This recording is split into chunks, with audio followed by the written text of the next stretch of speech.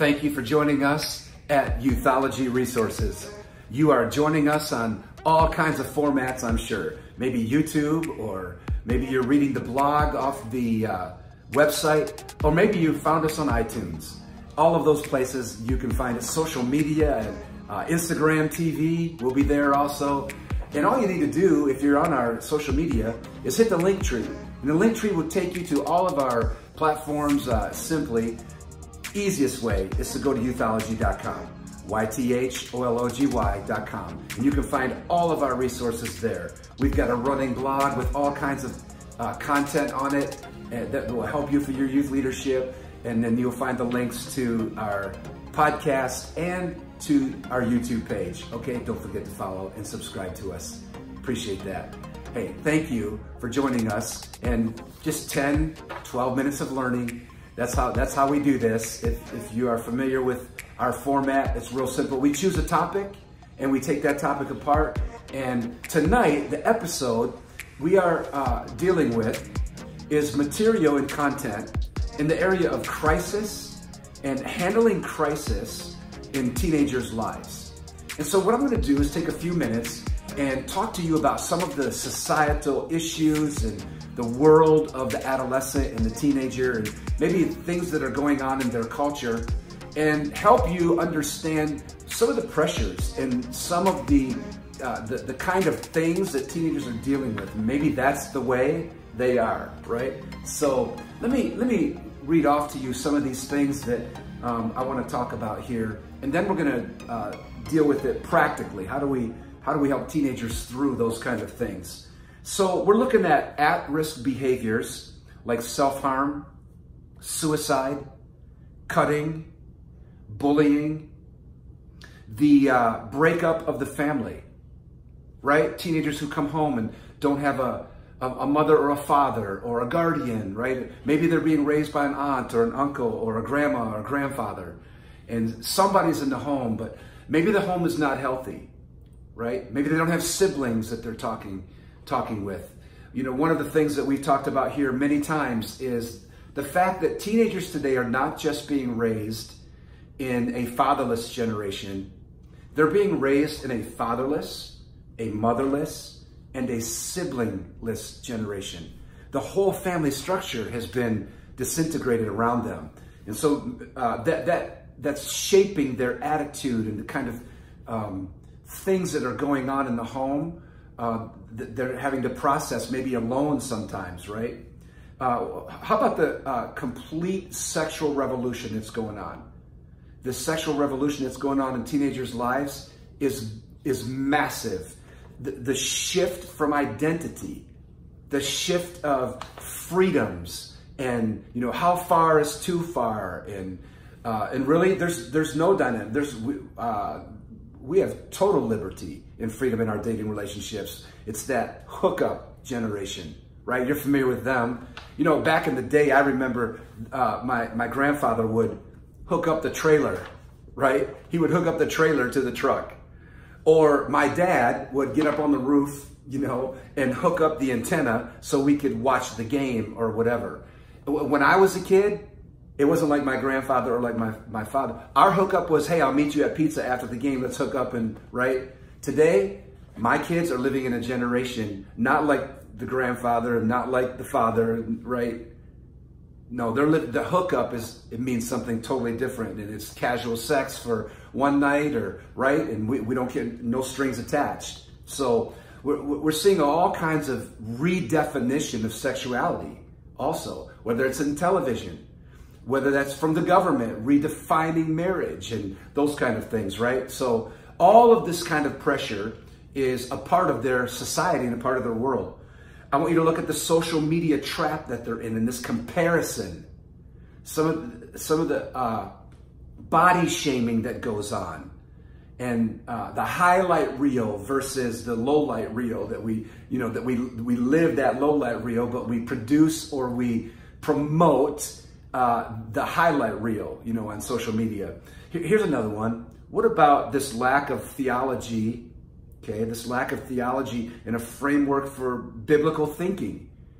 Gen Z, in one study, Gen Z is now here in America, as of 2018, February 2018, the study that was done by the Barna Research, 4% biblical worldview, 4% Christian biblical worldview of the Gen Z right now. And, you know, so many other things that are coming because of that post-Christian society.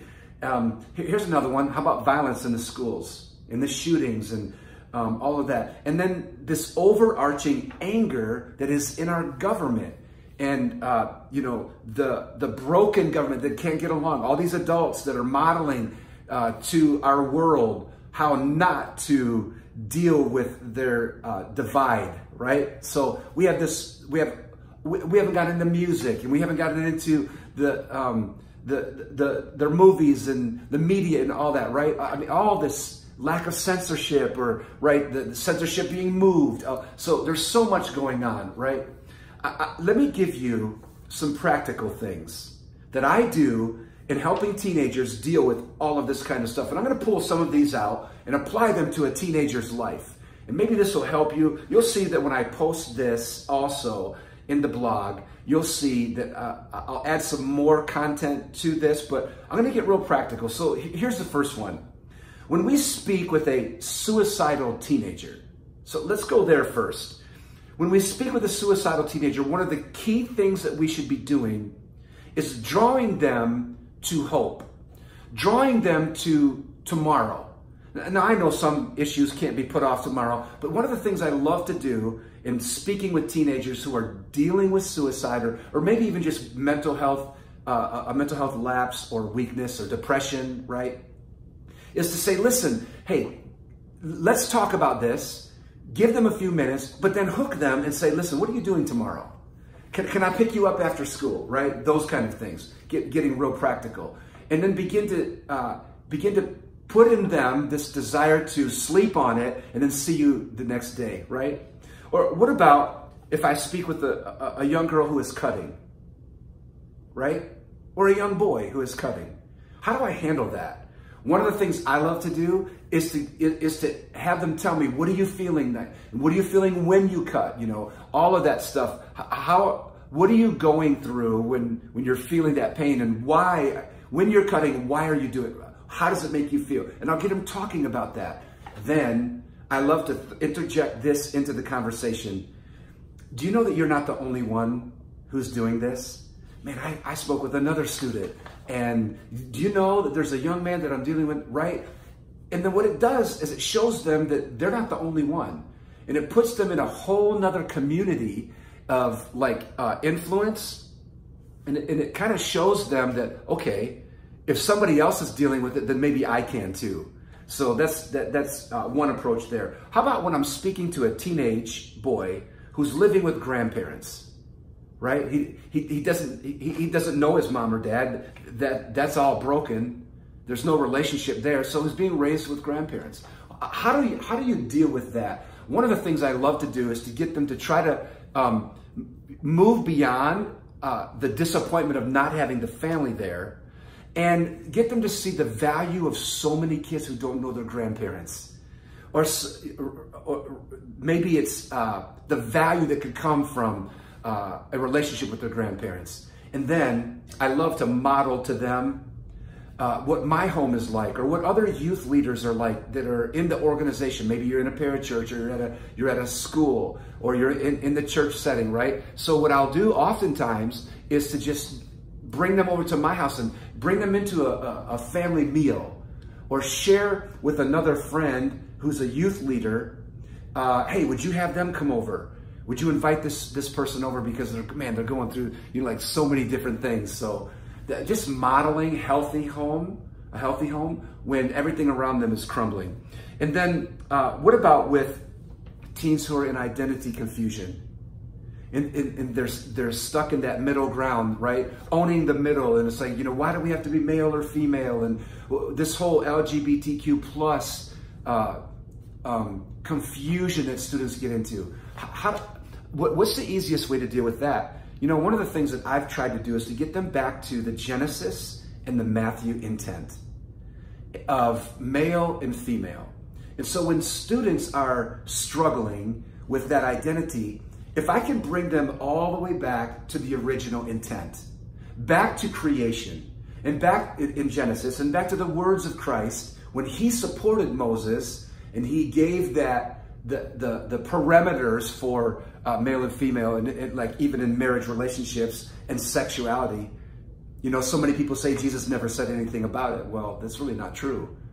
Jesus didn't say much about it in a new, he didn't have to re-diagram or rephrase everything, because even over the course of time, Jesus thought, you know what? I'm just going to take them back to Moses. I don't have to reinvent myself or reimagine, you know, how things should be. And so he sets up the standard of male and female and marriage by going all the way back to Moses and reinforcing what Moses had said. And of course, there's some other things. You'll see that if you want to look on the sexual revolution area of our blog, you can go there and do it that. But I'll often try to get kids to think beyond culture, right? I want them to think beyond culture, and I want them to start thinking about Scripture. So that's what I do there. What about with helping kids see all of these problems that I just talked about?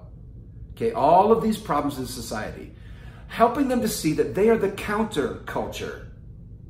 Okay, that they're producers.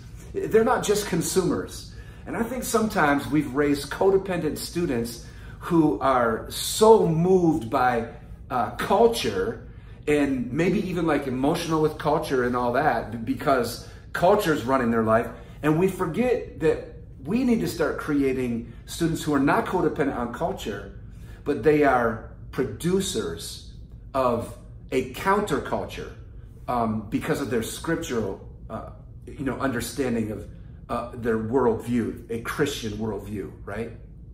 So those are some of the things that I do in helping students get through crisis and helping them understand all of this input, all of these voices, everything that's going on in their life.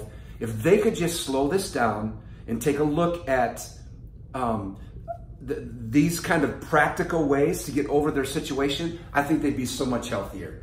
So as youth leaders, we have to really become not just spiritual with students, but we have to become practical with students in helping them get past some of these crises and how to handle these issues that we talked about today, okay? So I hope that was helpful for you.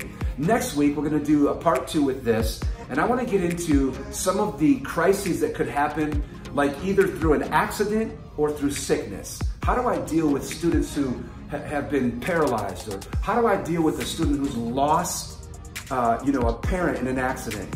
How do I deal with sickness, cancer, or a debilitating sickness that has gone on over time? And how we can come alongside of teenagers in that kind of crisis, okay? So we're gonna do that next week. But again, thank you for joining us. Go to our social media, hit the link tree, and you can join us on all these formats, or just go to youthology.com and you can get all of our resources right there. Hey, until next time, continue to raise the level of youth leadership in whatever organization you're in, the church, the school, or the parachurch setting, okay? Hey, God bless and have a great week.